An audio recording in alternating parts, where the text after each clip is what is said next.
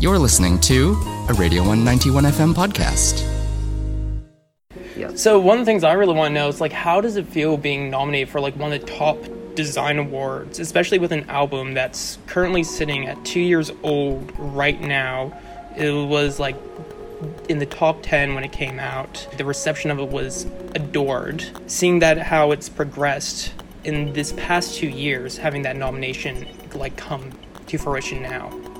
Well, it's nice to hear you say that you think that a record was adored, because I don't know if I'm the best person to assess how it was received, and also I think that many artists, myself included, are highly self-critical and never satisfied, really. So with Zealandia, just like my previous records, I find it hard to really understand how people feel about it, or how well it was received. I tend to think that it could have gone much further than it did. Yeah. It's sort of, when it came out, it burnt really bright for a short amount of time. It did, as you said, it did chart, and it did get quite a bit of press around it. But then, in my eyes, it disappeared very quickly. And I think there's a few reasons for that. I reckon, like, I put so much time into fundraising to make the record. Like, it cost a huge amount of money. When you have a symphony orchestra and the New Zealand Youth Choir, I think there are about 160 collaborators of different kinds. Yeah. And, I mean, there's no master list. Yeah. You can't cross-reference. Damn. But then, you know, in the 90s, the Feelers were making albums with enormous budgets, and half of it would go on, like, the rap party. You know, like, it was money, cash being thrown around in huge amounts. And my process is nothing like that. My process is really having to very carefully spend the pennies wisely. There were no rap parties. But I think something I did learn is that I didn't have any money for marketing it. Oh, okay. And therefore, apart from the press and the interviews that I gave, the reviews it got, and my minimal abilities with social media, I think, looking back, partly that's a mistake that I made. That maybe the record could have reached more people if I had also worked hard to raise money for a marketing budget. I mean, it seems so obvious, right? Yeah. But I didn't. I think I ran out of energy at that point to raise any more money. And also, I think that another reason maybe I'm critical about how it was received is that, to me, those are pop songs. Yeah. On Zealandia, that's pop music. There's hooks and choruses and big moments. But my idea of pop music is very different to what the general populace pop music is. And for most listeners, I think Zealandia is quite challenging. Whereas for me, it's kind of my most accessible record so far. So there's this constant reassessment that we go through as artists, I think, if I can speak broadly. And I go through that. I think it's having a nomination for the Best Awards is lovely, because there was no musical award recognition for Zealandia. And I'm 37 now, and maybe 12 or 13 years into my career as an artist, and I know from experience when I have been nominated for things, and I have won things, or I haven't been nominated for things. Awards is just a fickle ephemera. Yeah. They don't mean too much, and it's important not to invest too much energy into award outcomes and being recognised in that way. I mean, it's down to panels of, 4 to 8 people, and they all have their agendas and their relationships. Yeah, they're all trying to push for all these different people. But even then, for this, standing out amongst all these major design houses as a musical artist first, being into that design field, And of course, like you said, they've all got their own separate agendas. Is it almost like a bit alien to you, even though you worked so closely with Matt in creating the visual language of this album? Yeah. I mean, my work hasn't been recognised in this context before. No. People have often given me feedback about the aesthetic of my work and the strong visual element of it. And God knows I work really hard at the presentation and videos and imagery that help to channel the messages of the songs and the albums. I work really hard at that. So putting effort into design isn't a new thing for my work. But definitely having my work recognised in the context of design professionals is a new thing, and I was really proud. It's the only album project that's been nominated, so I'm so proud of that, and it's a testament really to my collaboration with Matt, who really succinctly took what I was trying to do with this album, which is to find a way of communicating with nature, kind of crafting a language, a new language, and in that commune with nature, whatever nature may be, with a capital N or however you want to interpret it, in doing that, re-identifying as Zealandians, kind of definitely acknowledging our history, our colonial history, pressing reset and moving forward into something new, a new identity. Not erase, I don't mean to suggest that we erase any societal, colonial mistakes or grievances of our past, with full respect to tangata whenua. That's not quite what I'm saying. Yeah. But in crafting a language, a new language in music and in design, I'm hoping that we can, particularly for Pākehā, educate ourselves on our real history, which is not something that I was taught at school. So we're at a really interesting time now when young people and older New Zealanders are starting to feel the injustice of that. Obviously, Māori have felt that for a long time. Yeah. The fact that we haven't been teaching a true history of Aotearoa in our curriculum. So this language and these ideas, I kind of had to find a way with Matt of presenting that visually, and it's a lot. Like I think that's a lot for a designer to maybe have to try to take on. But Matt did it beautifully and simply, and I think he really focused on this idea of who are we right now, and that's really represented on the album cover, where it's a photographic portrait of me by Louise Clifton, but my face has been smeared out, obscured by a graphic element that looks kind of like a continent, like a flat continent or a paint wash. And that was Matt's concept, that idea of erasing identity or obscuring identity and asking, who is this? Who's this narrator of this story?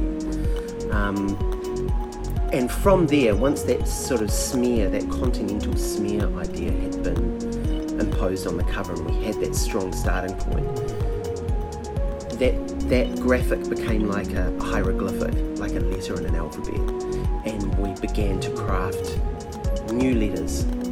Yeah. And those symbols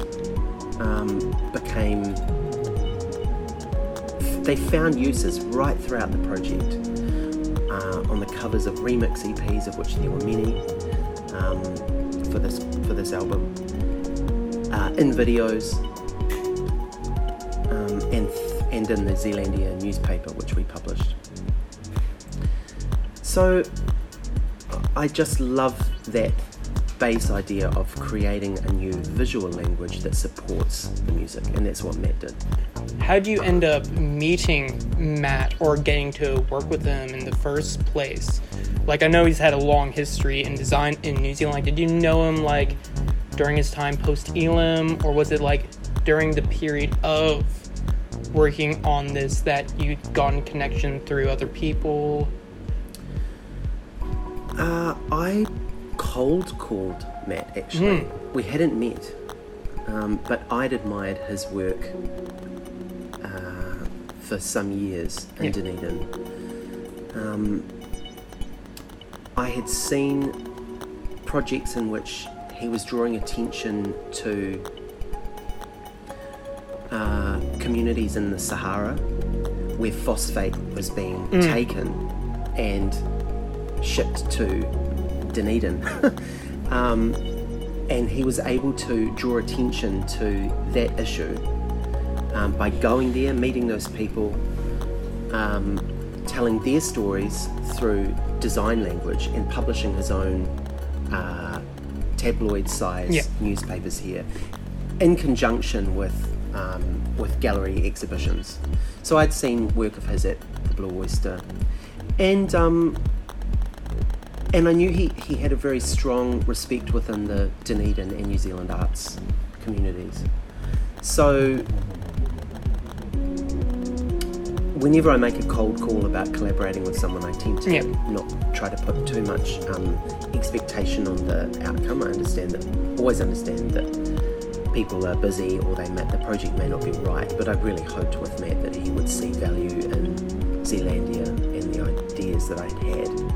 And he came on board right away, and we worked on the design together for a year, I would say. It took a year of meeting and sketching ideas out. It was a long and calm process. And I think that something I love about the visual side of creating an album project. There's so much intensity for me involved in the writing and the recording and the production, these things. But with design, I feel like it's fun. It's more fun for me. I can relax a little bit. So that year with Matt, I really enjoyed it too. And I think as I get older as an artist, it's like, stop doing things if I'm not going to enjoy it. I'm excited about continuing my collaboration with Matt. And then the glyphs. I understand, like you said, the schmear or drip, the very island obscuration of your face ended up becoming a glyph. In the process of a lot of them, how did you start to develop them alongside Matt? Well, I suppose there are two types of glyphs that we created for this language.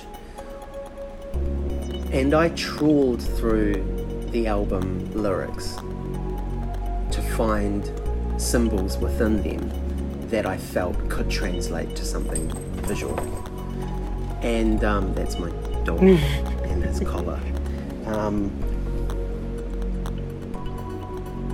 And there were certain themes and symbols that recurred throughout the record. Water and travel and vessels of travel, particularly boats, was something that I found was again and again mentioned on the album. So we could therefore create a wave symbol that was an obvious thing. In Cook Beleaguered, there's the transit of Venus is mentioned, and that was a reason for Cook to come to the Pacific in Aotearoa, was to witness that, and I believe that he did that in Tahiti. So an eclipse and a transit of Venus symbol were both used in the language of the record. But as well as those ideas that I feel like I had kind of fed to Matt, I also really wanted him just to come up with his own based on listening to the record. So he created symbols that I have no idea really what they mean. And I'm absolutely happy with that. That's great. I don't want to know what they all mean. And maybe he doesn't either, I'm not sure. But together, those literal and then the strong minimal pattern ideas, I think that they meld nicely and they create quite an open to interpretation narrative, but with clues. You get the clues of where things are going. The paper is one of the main things I find is interesting, because I remember you mentioned, was it based off a previous paper? The newspaper, I'd never printed a newspaper before. Whenever I do a record, I do a publication with it. Okay. So for The Awakening, I published a book, and for Forest, I did an e-book, and for Zealandia, it was a newspaper. But Matt has a lot of experience printing tabloids. And in that respect, like, what was it like going into that realm of, especially working with Allied Press, which is now extremely local to you, like just down the road? Having that print process as well as the creation of a newspaper, it's a whole different situation compared to books, like way different process of aligning text and how it is created. And of course, with being a first time and having Matt being able to guide and help, but like creating that in regards to an album. And especially, I guess, in New Zealand, like the local paper is such a like significant aspect of like local news and local body, and especially taking this and putting it to a post-colonial sense. How does that like work with you, like your process? The paper actually came about because I realised pretty late into making the record that I wasn't going to be able to tour it. For the 8 years or so that it took me to make Zealandia, I was always back and forth around the idea of the possibility of performing it live. I really wanted to. And a tour is a natural way of promoting a record when it comes out. But the scope of it presented extreme challenges with performing live. I didn't really want to do it unless I had at least like an 8-piece string quartet and a small choir and a few guest musicians, like the harp and the harpsichord are very strong narrative instruments on the record. And I just couldn't find a way to reduce that into an affordable, tourable live group. So when it became clear that I just wasn't going to be able to perform Zealandia live at that point, I was looking for other ways of rewarding my listeners, and the news. That's how the newspaper came about. It was like a mea culpa, something bonus, and also it was a way for me to document the research that went into this album. Like, I very quickly forget how I make a project and some of the ideas in it once it's out. I don't know if a lot of artists are like that or maybe not, but I just forget. And the newspaper was a way to create an archive, like an archival document of these are the things I was thinking at the time, and these are the processes that I went through, the people that I collaborated with.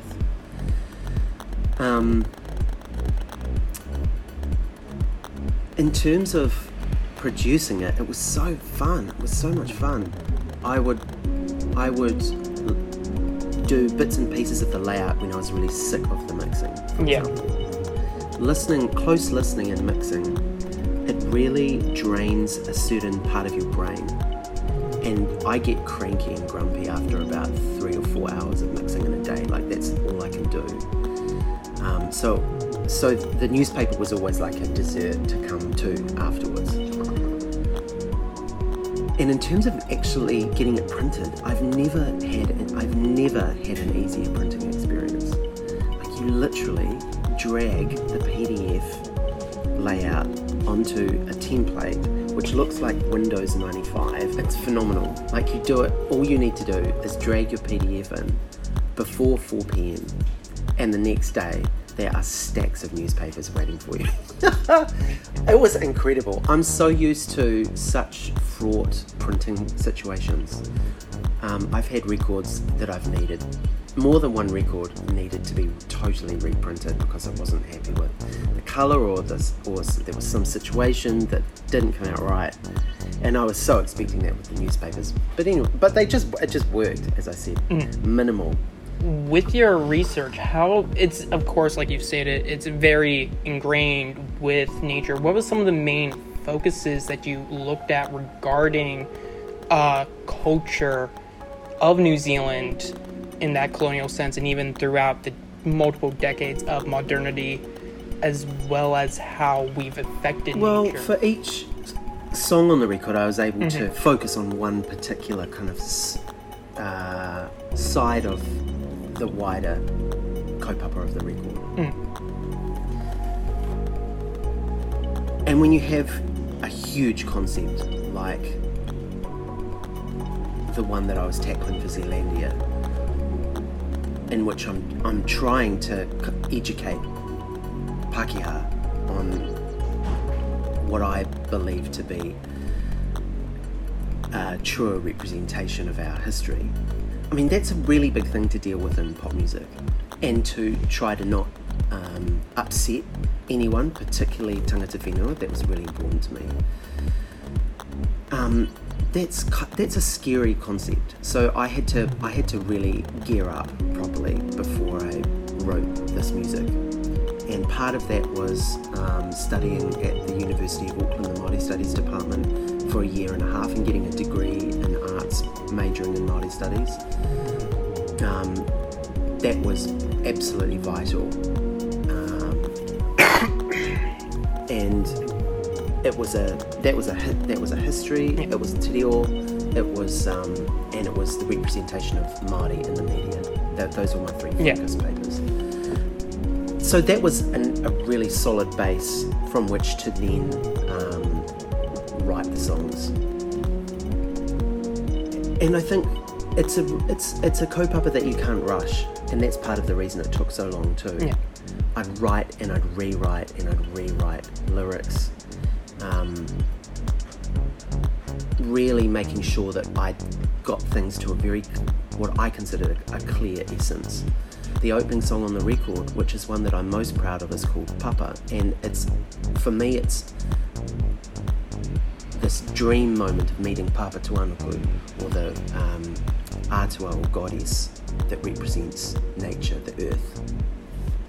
And what I would say to her if I could meet her, and what I would want to say is, let us take care of you for a while, and I'm sorry. So I could use that song to deal with that part of how I feel about this whole Zealandia kaupapa. Yeah, so each song represented an opportunity to do something different, and I was able to break down this huge concept into manageable chunks. Yeah, and always, like, even if you've forgotten aspects, like, almost affirm the ideas by always going back. And also, like how you said, you continuously rewrote aspects of the song as everything shifted. Because, like, of course, when you're writing over an 8-year period, time is moving forward. Major events like Labour getting into government would have been one thing in 2017. That would have had a big shift. And just to finish, I want to know, especially like with 2 years on from the album, where do you see the direction of this post-colonial idea for, especially as a New Zealander, as part of Aotearoa, and this in a globalized culture nowadays? Well, something I think about and respect a lot is the view that the Treaty of Waitangi is a living document, and that it's something that we need to understand will change with time as we change and as the needs of tangata whenua change too. And I really like to think that Zealandia, the album, is a living document too. That's how I designed it. I hoped when I'd made it that in 20 years, God knows what things are going to look like in 20 years. But I hope that someone would find that album then and it be an encapsulated progressive idea of one Aotearoa Pākehā artist in 2018 that the themes of which are intact somewhat, and that they are positive ideas and that they still may have some value. But I feel like I have said what I need to say now musically in this regard. I don't know now that I'm an artist who should continue writing music on the idea of all the themes of nationalism and patriotism. I think that stuff now is better to come from younger artists. The best thing that I can do is write music about other things now. And that's what I'm planning to do. Well, awesome. It's glad to hear that. It's been a pleasure talking to you this morning. You too, Paul. Thank you.